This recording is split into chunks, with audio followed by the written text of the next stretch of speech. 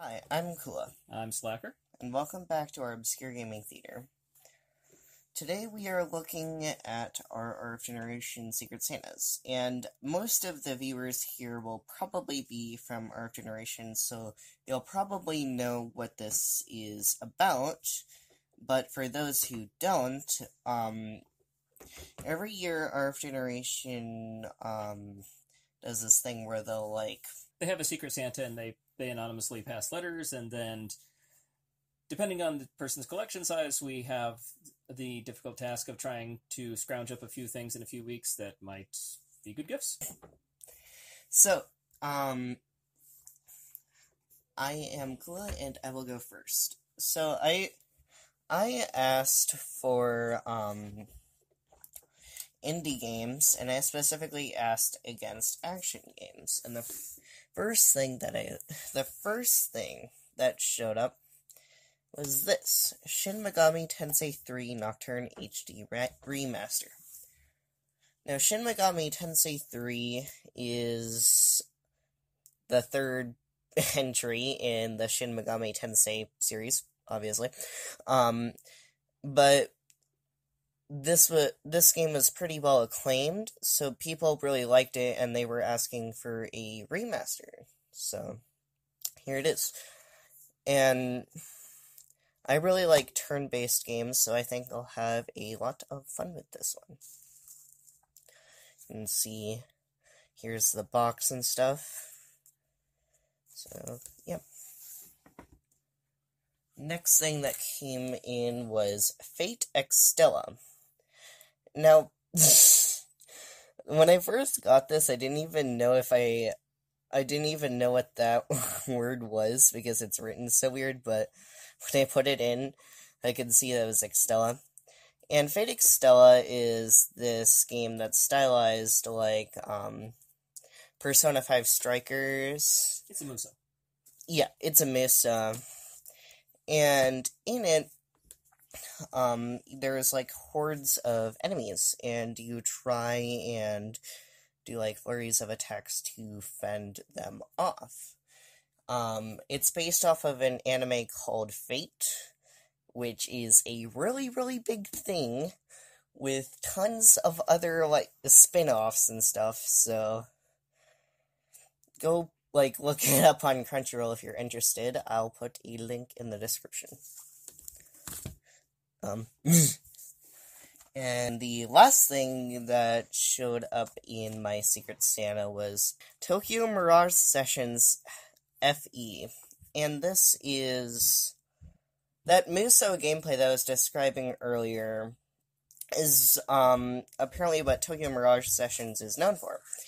And this is a crossover that they did with Nintendo to bring in the Fire Emblem characters into it as a sort of gameplay switch up.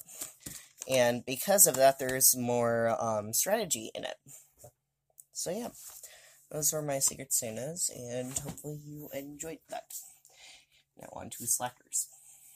Greetings, RF Generation. As we all know, every Secret Santa year, it's a lot of fun. It's also kind of a big challenge to be able to track down things that some of us are still looking for.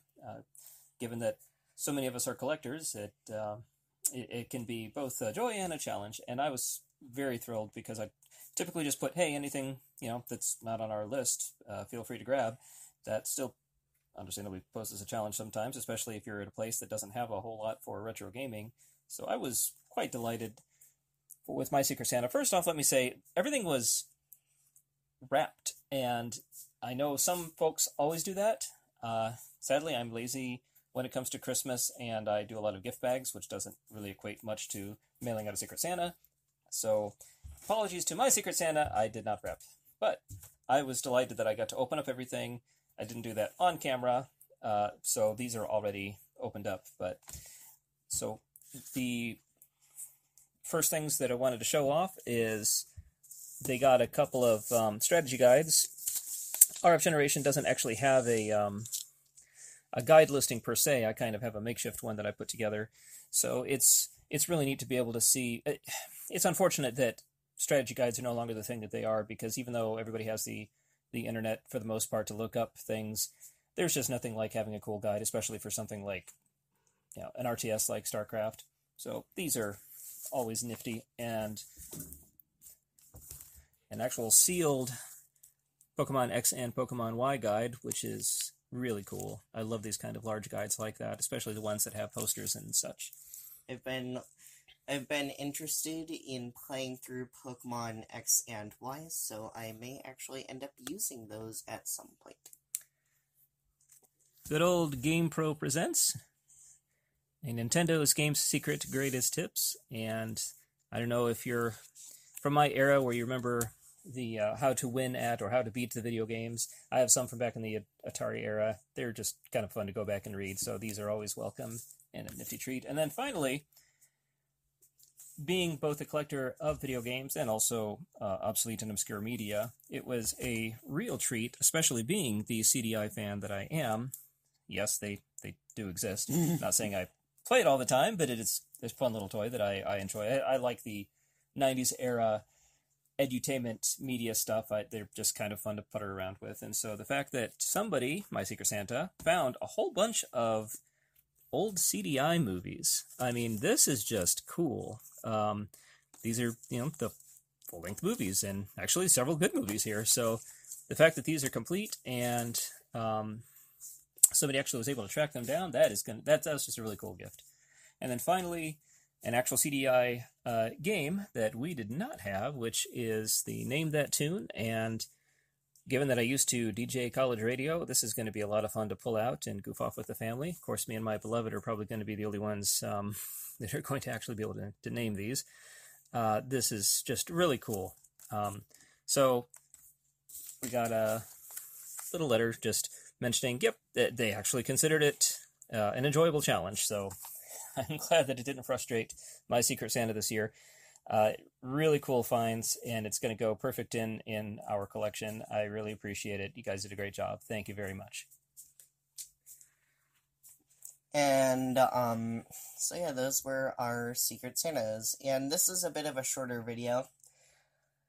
We will be, doing more podcast episodes. In the next podcast episode, I will share more details, about schedules and stuff. But until then, I want to say I am very sorry about not doing anything on the channel for 493 days.